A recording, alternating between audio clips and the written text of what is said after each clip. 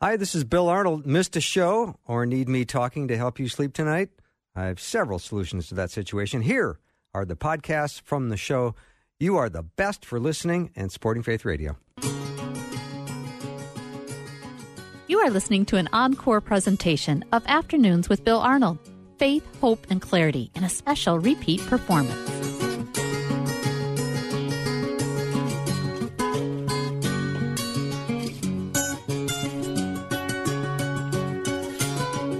And a warm welcome to Afternoons with me. I'm Bill Arnold. I'm looking forward to this hour. I've got Pastor Kevin Saunders and Dr. Tim Walsh in studio. They're a couple of friends and co-laborers for Christ. They are going to talk about poverty today, growing up in poverty, working with people in poverty and on the margins. And I want to learn about what you guys are doing, and I also want to learn about your relationship and each one of you individually, even though, Tim, I know you pretty well. All right. Yeah, great. Tim is, of course, Vice President at Minnesota Adult and Teen Challenge. He's been a regular guest on my show before, and it's really nice to have him back. And Pastor Kevin is an alum here at the University of Northwestern, got his master's degree at Bethel, and is the second chair at Mount Olivet Baptist Church in St. Paul. Yeah, well, thank you, Bill, for having us on today. Certainly appreciate being here.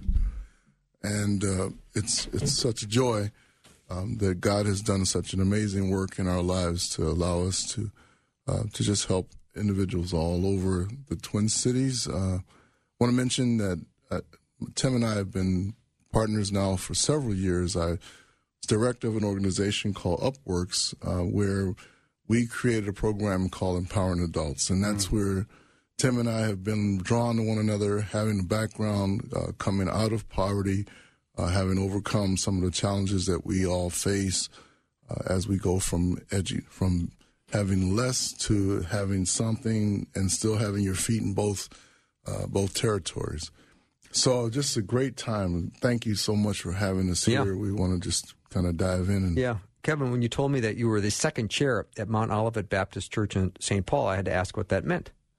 So what that means is in traditional Black Baptist church, there's one senior pastor. We don't have a whole bunch of staff, if you will, like you do in so many of the larger churches. So our senior pastor is Reverend Dr. James Thomas, a great man of God who I love and follow faithfully. We are associate ministers. There's three of us that sit at Mount Olivet Baptist Church, and I'm one of those guys, been there now for a little over 5 years as an associate minister there. But most of my work is actually on the street, evangelism. That's where I really get my charge in serving the Lord in the kingdom. You're a man after my own heart. I love hearing about that. All right, Tim, Dr. Tim Walsh is also in the studio. Tim, tell us about your relationship with Kevin. Yeah, so after we started working together on that program, I just want to mention that when you look at the results that Kevin got in that program, they're actually even a little better than Minnesota Adult and Teen Challenge. So we, as you know, we have this success rate of about 80%, people not relapsing and or just having a lapse, then coming back to full-time sobriety. But that's what we're known for at Minnesota Adult and Teen Challenge. But what people don't know is what goes along with life transformation at Teen Challenge is people end up getting jobs. They end up being self-sufficient with their finances. They end up getting housing.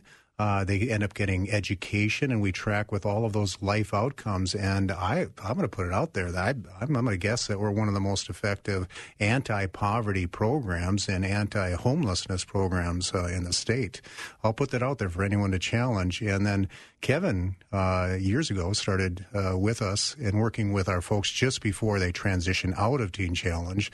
And through his model of training them, and we'll get into that model a little bit, he even got better results, which is unbelievable to even increase the margin at all in terms of success. And so then, and I would say that this was actually God's work in us. We started working in February of 2020, and we started talking about issues like racial bias, cultural awareness, responsiveness to culture and people's differences, operating in the unity of Christ in that way. And then Kevin and I, just because the affinity we had, just this brotherhood is almost instant, we got this level of dialogue with each other that was so personal. People hadn't heard that before. Mm-hmm. So through a series of webinars, conferences, sermons together, we're guessing that we reached anywhere from 5,000 to 6,000 people probably ourselves, and then probably more than that with the panels that we've been on when you add it all up. Absolutely. Cool. Well, maybe we can start by talking about a definition of poverty. What is poverty, and maybe a biblical view of the poor? Why do Christians care about the poor? Well, we use for poverty. I kind of think of Ruby Payne, Bridges Out of Poverty. She wrote a book. There's a phrase in there, the degree to which an individual does without resources.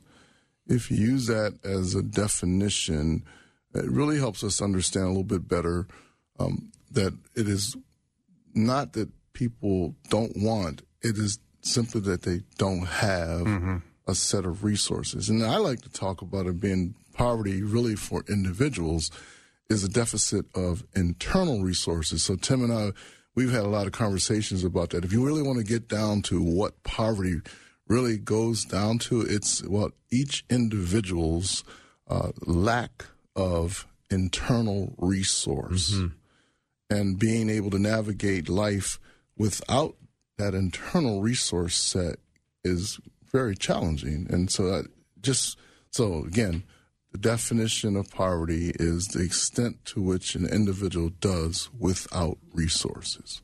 Yeah. Anything you'd like to add, Tim?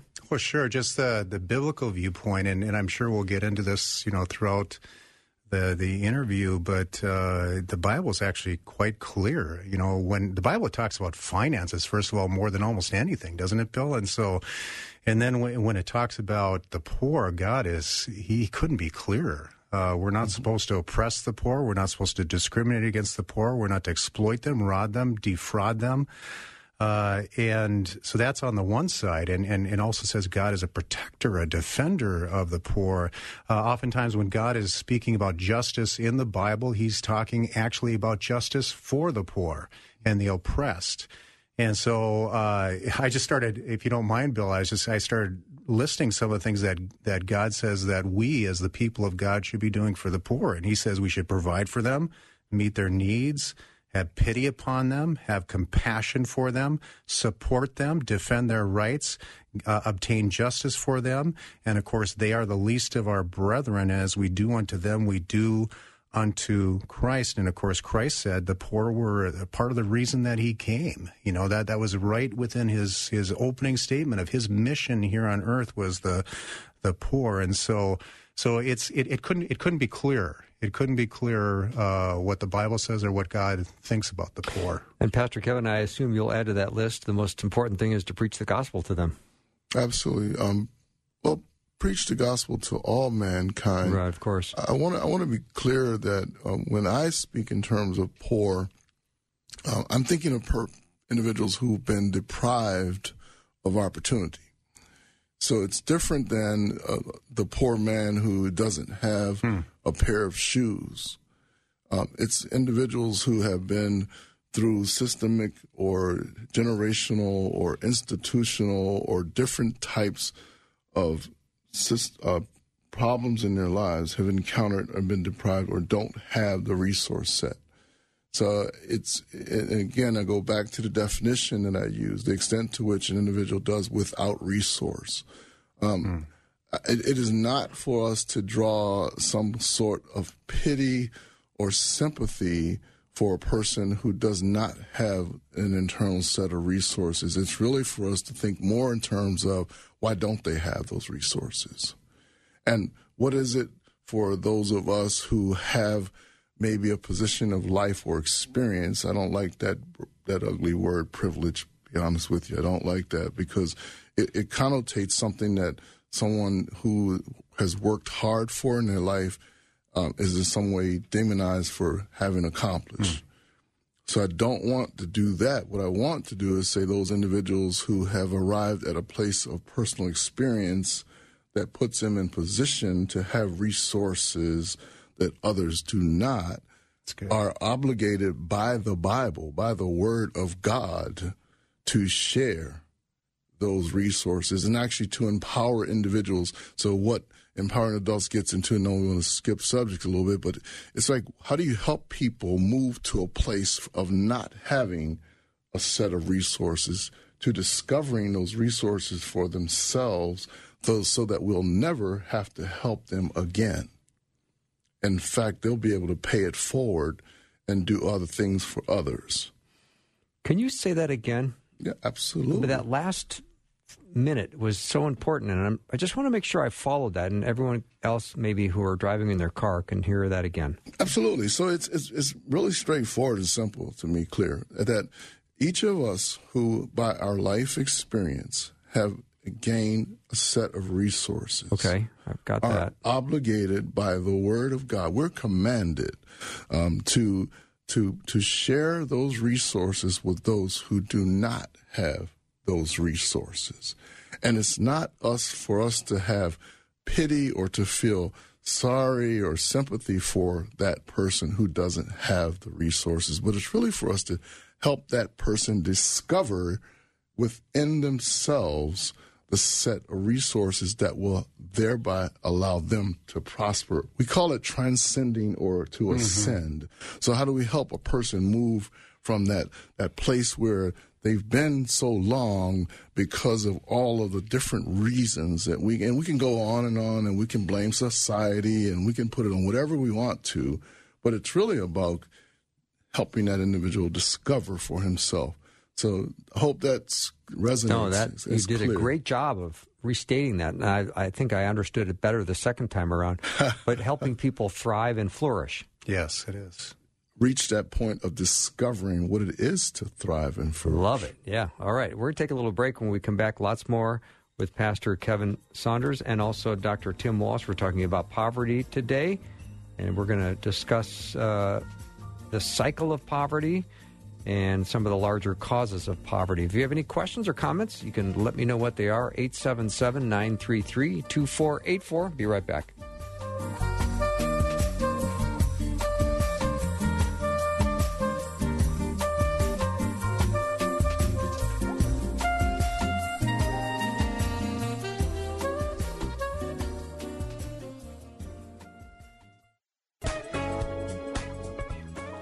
You are listening to an encore presentation of Afternoons with Bill Arnold. Faith, hope, and clarity in a special repeat performance. So glad to have Pastor Kevin Saunders and Dr. Tim Walsh. We're talking about poverty today. Both grew up in poverty, and we're talking about how to build good internal resources and help people learn that skill set so they can thrive and flourish. But I guess the bigger question is, before we move on, is why is this important, and why are you two guys in my studio talking about this? So first of all, when I talk about, my relationship to Kevin, I believe that was foreordained. I believe that he brought these two brothers in Christ together at exactly the right moment because he wanted the message of the good news and about what the Holy Spirit can do in people's lives to transform their lives, to lift them out of poverty, to bridge them out of poverty. And that happened exactly at the right time. We didn't know that when we did the first presentation that the riots were 2 weeks later, 3 weeks later, something like that. So this is what we were getting, that we were supposed to be getting this message out there of unity, of brotherhood, and then but the empowering of the Holy Spirit to work internally within people and to bring us together so that people can be lifted out of poverty during that time. So I just want to say that that's the way our relationship has felt from day one, and we still feel like we need to be going. We got something like 5 conferences coming up here where we're going to continue to talk about that, and we feel like we are actually anointed on a mission to do that. Yeah. So Bill, I'm compelled by Holy Spirit because of the fact that as a kid I saw and I experienced abject poverty. I experienced poverty. Now, I come from a family where both mom and dad were there. And see, people don't always need to sum poverty up as being a single family home or the lack of something being there. It's literally, like I said, individuals not having that set of resources. So my dad was eighth grade dropout, but he went to the U.S. Navy. Patriot. We're all patriots. Served in the U.S. Navy, came home from the Navy, worked in the federal government, ended up in the Department of Corrections. So we started off on the lower end of pay scale back in the day, Washington, D.C. My mom had disabilities. So because of that fact, we lived it was 5 kids, so my mom, dad, and 5 of us living in the inner city, Washington, D.C., and the red line zone. So it was an area of the city where only blacks could live, literally. So we knew poverty as a part of a systemic effect as well as some institutional things that were in place at the time that kind of held my dad from being able to reach his full potential until later in life. So again, Holy Ghost, Holy Spirit is a driving force that says to me, we need to first talk about this real thing called poverty and who we call poor people, because many people have a misinterpretation of what that means. Holy Spirit also wants us to share that he's alive and well, and anybody who's willing to really get up and do the work that God has called them to, you can be empowered by the Holy Ghost. So Tim and I are brothers of the same, of another mother, we'll call it. Same father. But the same Father. And we're governed by the same Holy Ghost. So I think that's something they really want to put out there. And it has no color. It's not red, white, blue, yellow, or black. It has no color. It's just the power of Almighty God.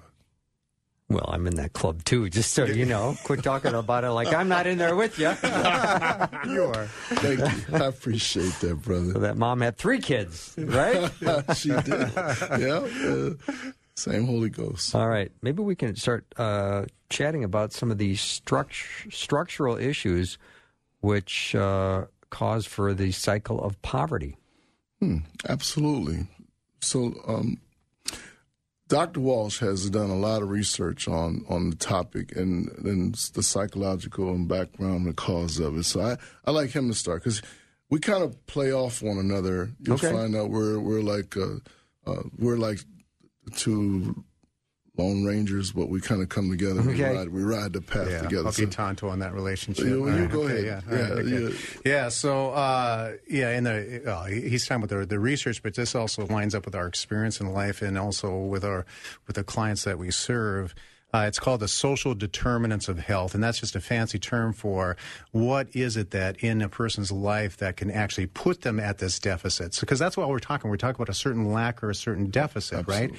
And so what puts a person at a lack or a deficit, and what we find, especially in the state of Minnesota, is that when you compare health care, they may have a lack of access to health care or good health care. The educational systems are actually different. If you grow up in a certain place, I grew up Duluth Central Hillside. Absolutely. And back in the day, that was one of the worst neighborhoods in the United States. And so you don't have the same quality of education.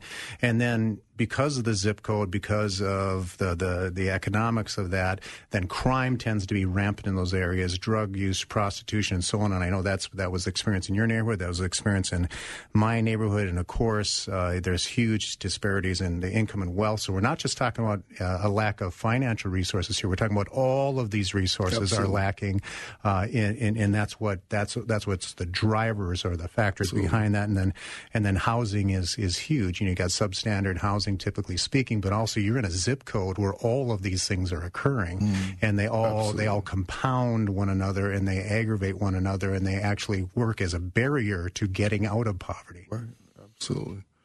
So that when we talk about structures, Bill, let's start with education, for instance.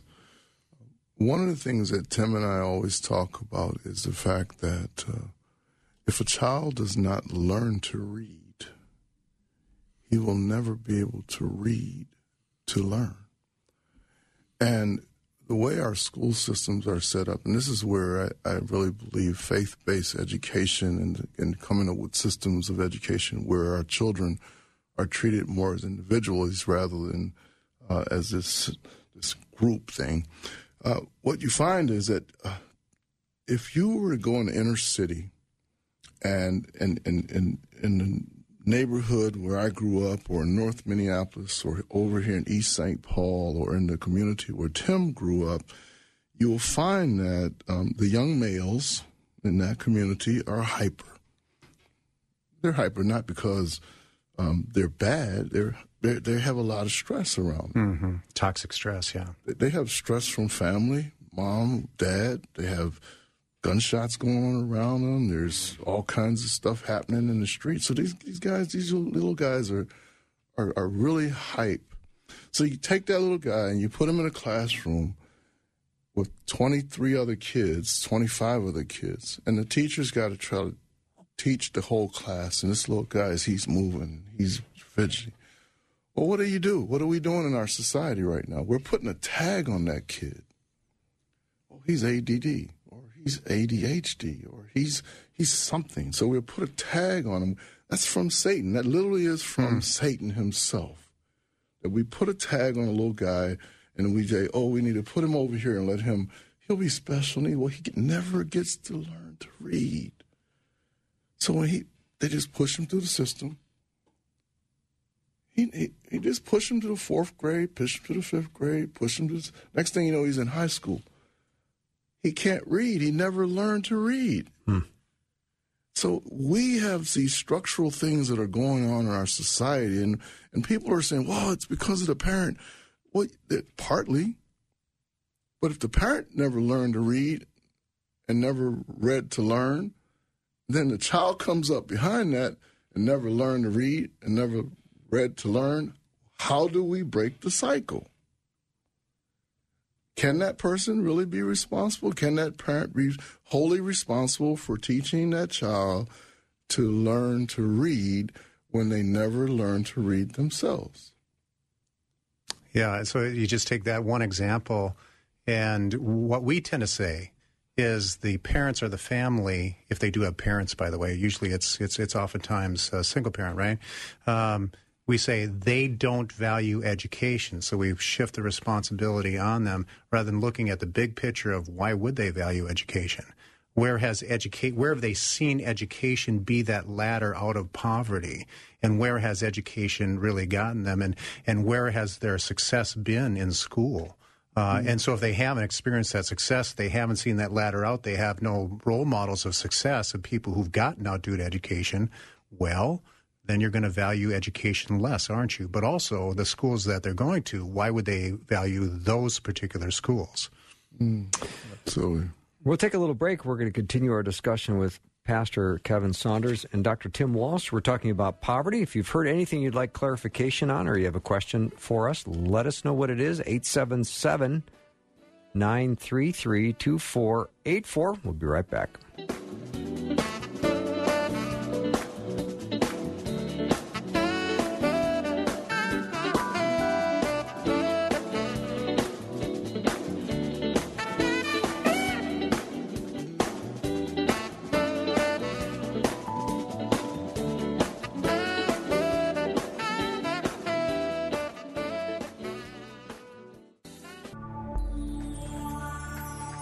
You are listening to an encore presentation of Afternoons with Bill Arnold.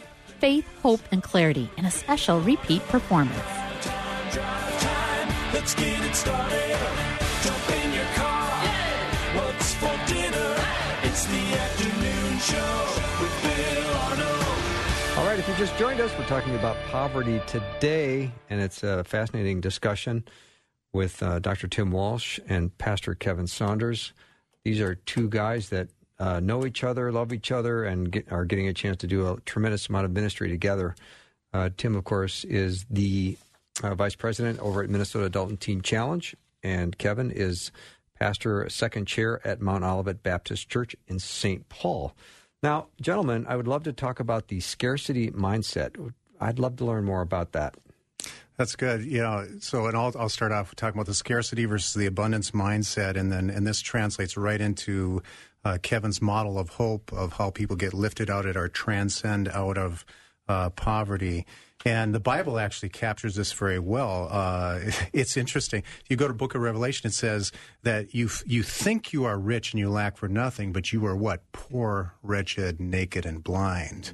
So what that is saying is a person can be financially quite wealthy, but be impoverished in every other way. So that's an interesting contrast. So the scarcity mindset, is there are no pathways out. There's nothing I can do about it. There's no way that I can step out of poverty whatsoever. I can't is a key word within the scarcity mindset. It's looking at that I don't have any agency or control or empowerment to actually have any different reality in my life. And I can't get through the barriers that are ahead of me. The barriers are too strong. They're too high. I can't do anything. And so I am helpless and hopeless. I'm oppressed because there's no way that I can get out of the situation that I'm in. Now, what's interesting is even those people like Kevin and I who experienced those kind of barriers in our life, we didn't actually think that way. And this is the research, Bill, and it's really critical that even if you are experiencing systemic and structural barriers in your life, if you then take on the scarcity mindset, you actually will stay in that situation.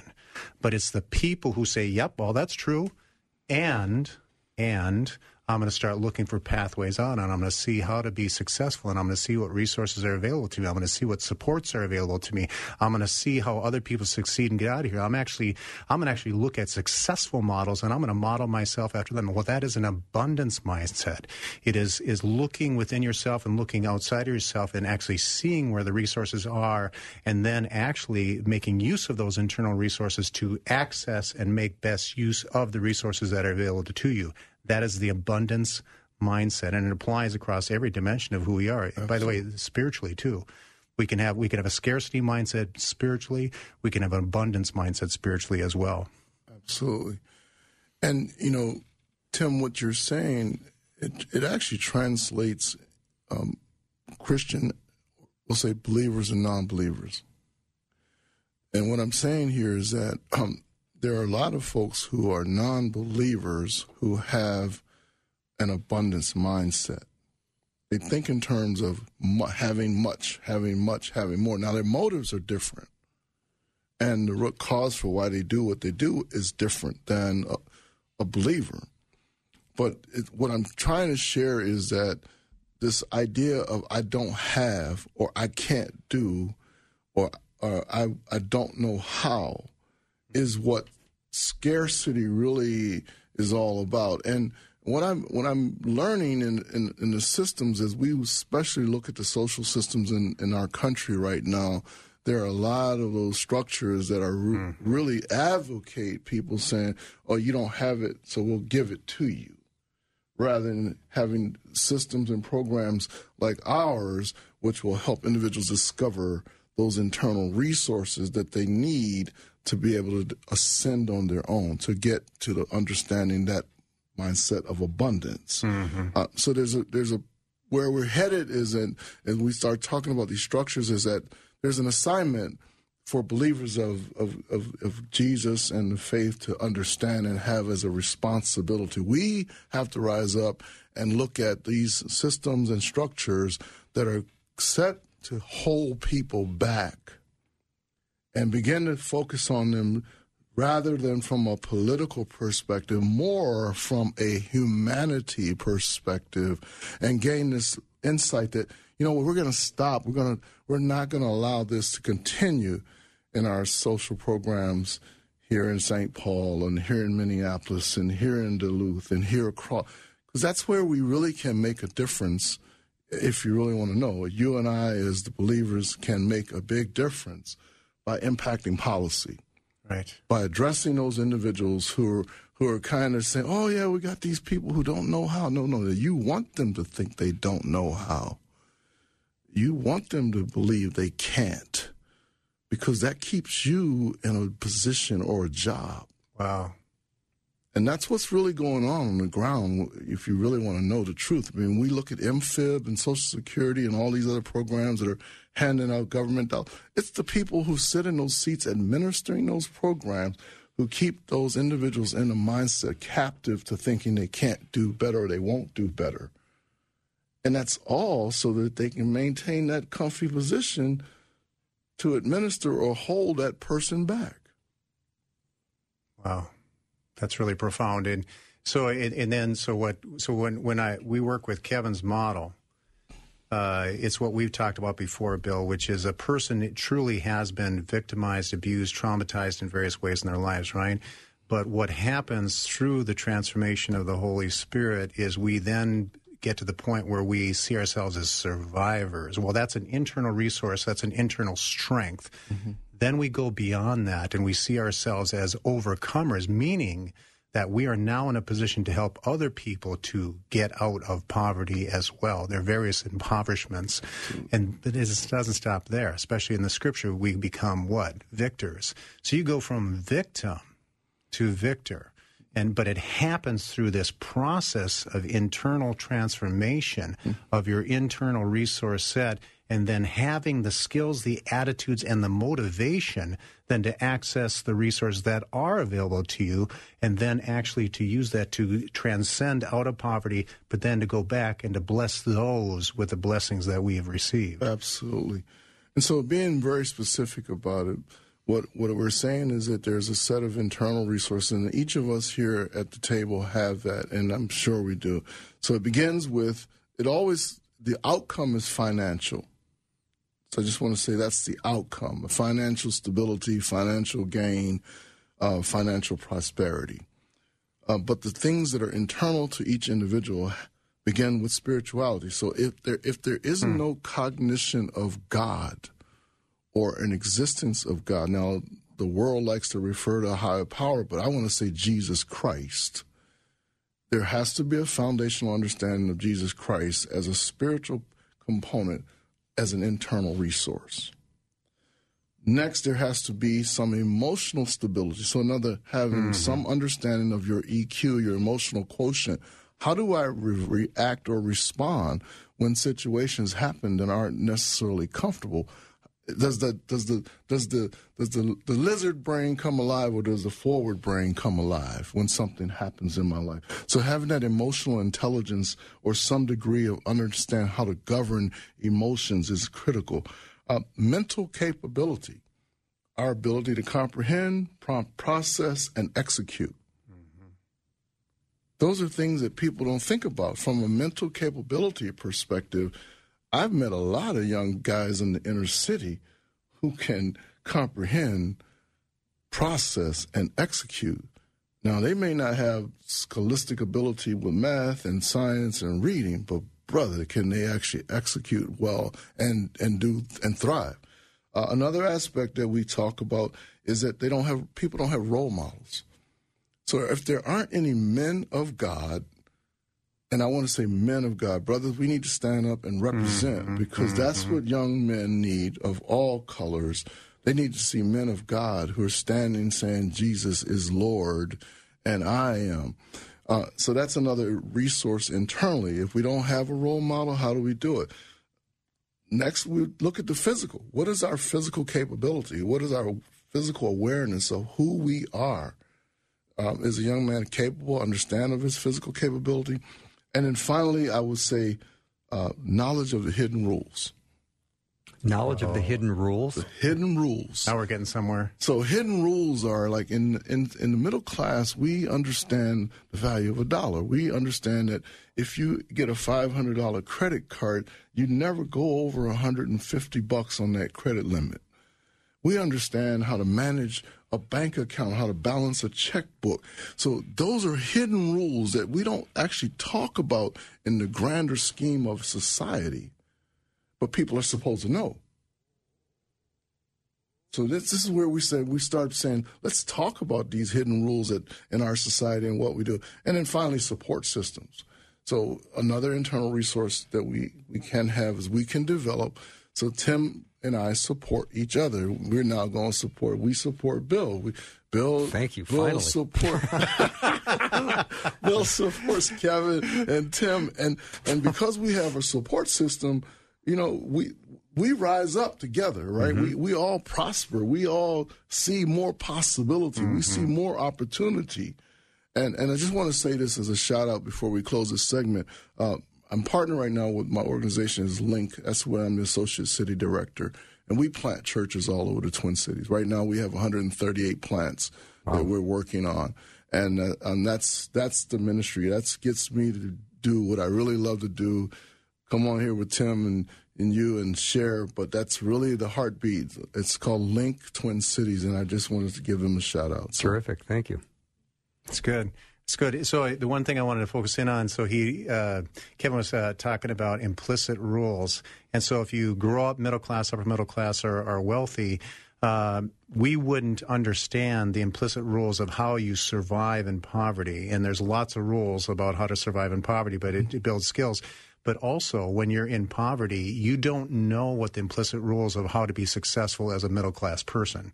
I'll give you an example of that, Bill. So when I'm in high school, my brother had told me, I don't know if you noticed, Tim, but Mom and Dad don't have any money, and if you're going to get anywhere, I went to Northwestern, but you're going to have to be almost perfect in your grades and your other areas. And so that was A. And then B is the people from the other side of the town, from the right side of the tracks, they knew how to take tests. They knew about college entrance exams. They knew how to get a high score on a college entrance exam.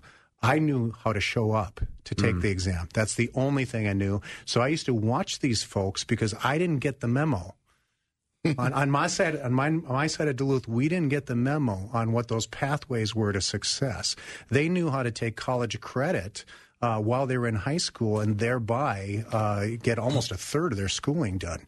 I never got that moment, so it goes on and on like that. There's these implicit rules that we take for granted when we're in the middle class and above, and we pass the memo to each other. Those memos are not passed when you're in poverty. Absolutely. See, I made a point of never becoming friends with those people that were getting college credit in high school. You got to watch them, though. They know a few things. You got to keep an eye on them, for sure. Absolutely. All right, I think I'll take a little break. We'll continue our discussion on poverty with Dr. Tim Walsh and Pastor Kevin Saunders. Thank you so much, gentlemen, for being here. This is a fascinating discussion. And if you have any questions or clarifications, let me know what they are. 877-933-2484.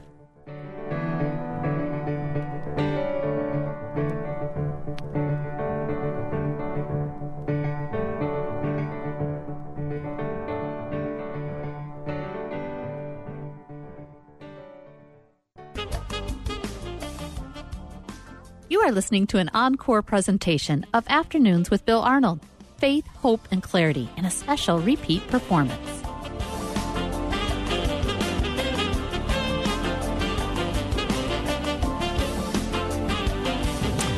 I'm back with Dr. Tim Walsh and Pastor Kevin Saunders talking about poverty today. A question came in. Julie asked, I would be interested to hear what your guests think about Thomas Sowell's theories and the impact of fatherless homes and the Welfare Act, which seems to disincentivize married two-parent homes on poverty cycle. I'm going to be quick on this. I've actually listened to, I would say, hundreds of hours and read Dr. Sowell, and I'm a big fan. And I do believe that there are certain behaviors and life conditions that can lead to poverty and keep people in poverty. That's a true thing. But, so things like, if you're sexually active, you get pregnant, and as a teenager, and you have a child out of wedlock, absolutely, that's 75% of people end up in poverty, right? And then, so of course, you want to work with your children and the people we work with so that they put off having children. Next, it's absolutely true that two-parent homes are more rarely in poverty compared to single-parent homes. That's a true thing. And so that's why we, as part of the solution, we try to teach people the skills to have relationships, to stay in relationship, and to be committed in a committed relationship, because that will also be a pathway out of poverty. And then I don't want to talk about the welfare system. We go down a rat hole with that one, but what I do want to say is that part of the internal resource set of being empowered is there is a time where you may need to access the welfare system in order to use the resources. But where Kevin goes with that, and where we go with that, is you use it for a time being as a way to get to a different place in your life, but you don't adopt it as a lifestyle. So that, just quickly, that's to speak to the listeners' concerns. Yeah, appreciate that. So maybe we can, in the time remaining, get to solutions. Absolutely. So thank you, Bill, for opening that up. And Tim, thank you so much for responding to that question. It's so needed. Actually, it leads to something I would think believers should consider Jesus as a model. So Jesus himself did more with humanity and with his disciples and with the people he preached to than he did to them or for them. And one of the traps of ministry today is so many ministries, it's easy to do something to a group of people. You can hand them a bag out the window and you can say, hey, goodbye. Or you can create a program for them and you say, hey, come on, but, keep moving. But the hardest part is to do something with them. And so I would challenge the listeners who are saying, what about this or what about that you consider being a little bit more like Jesus Christ, and the solution is come along and do something with there you go. People who are impoverished. Because everybody can point the finger and say, you ought to do this and you ought to do that. But when you get your feet on the ground and put your boots on and become a warrior for Christ, it's time for us to go do stuff with people. So with that, I just want to say that the solution is really about looking at existing programs and systems that are in place and evaluating, are they worked or designed to actually help people discover what this internal resource set that we talked about a moment ago is all about? Or are they really set up to propagate, you just need to stay where you are and you'll always be there? Mm-hmm. Do we continue to support these social initiatives that we have going on? And there's a long list: housing assistance, Social Security, disability, SNAP, welfare, MFIP. All of them have just cause for a period. But they need, all of them as well need to be segmented. And what I'm saying when I say segmented is, I saw a beautiful model several years ago back in Washington, D.C., the wrong motive, but the right outcome. So when gentrification started in Washington, D.C., several back in the 90s, there was a program set up where people on welfare who lived in the housing complexes in the inner city were approached by the government, the city, and saying, you know what, we're going to give you child care. We'll give you a help to get an education. You choose what program, where you want to go, but you got 36 months. Welfare is over. Free rides are over. So it costs more on the front end, but here's an astounding number. 82% of those individuals who were previously on some form of social welfare ended up having a sustainable career. Wow. Yeah. In 36 months. So we could solve the problem. It's just we got to front load it, and people are already complaining about where we spend money, how we spend dollars right now. But if we want to front load and really help people and help people discover what's internal resources set, what they really want to discover, what they want to do in their life, the program, 3 phases: self-discovery, short-term goals, execution. Simple. Real simple, right, Tim? That's the supplement. Right. It's augmented the Minnesota Adult and Teen Challenge Program. Self-discovery.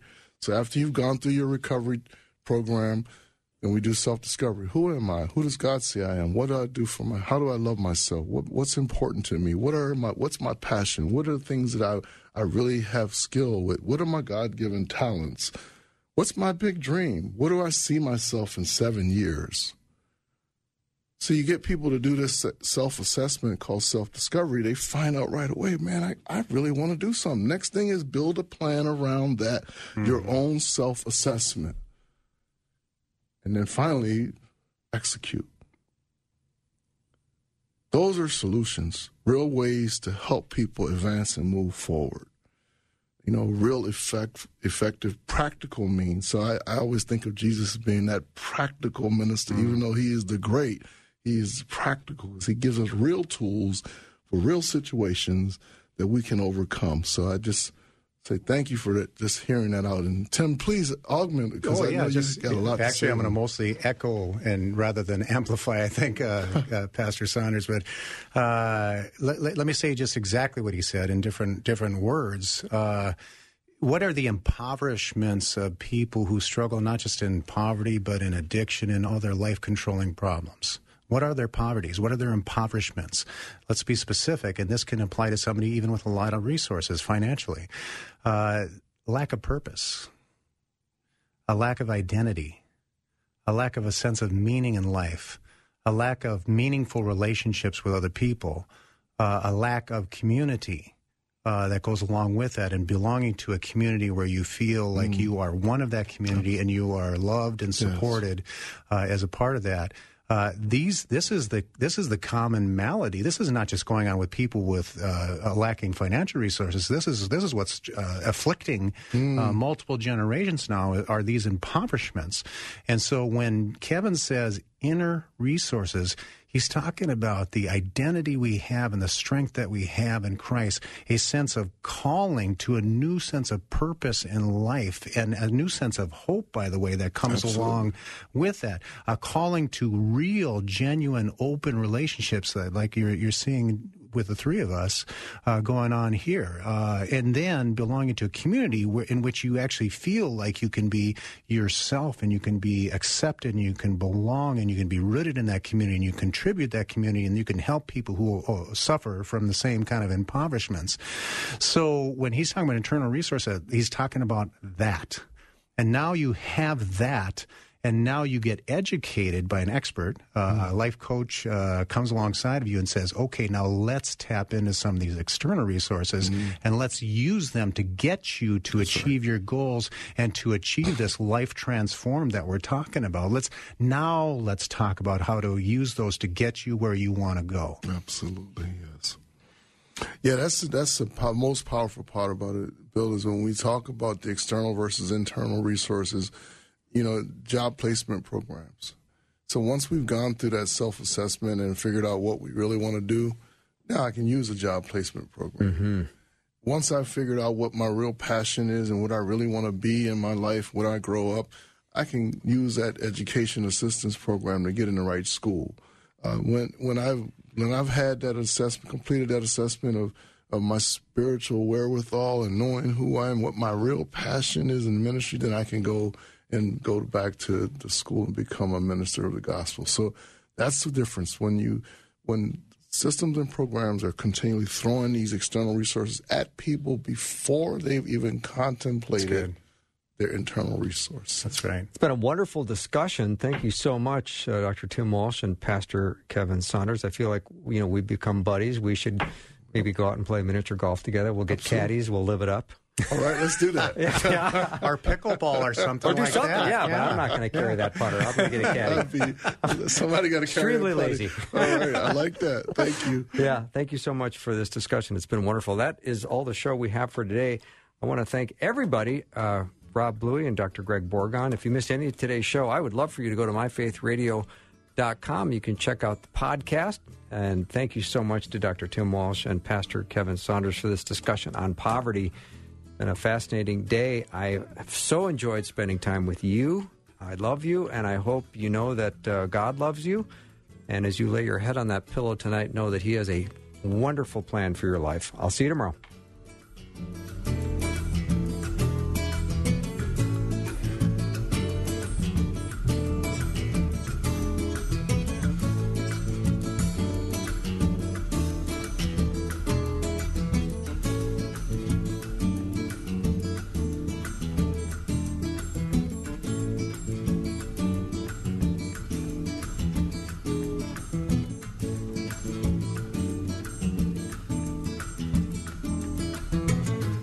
Thanks for listening. Programming like this is made available through your support. Information available at myfaithradio.com.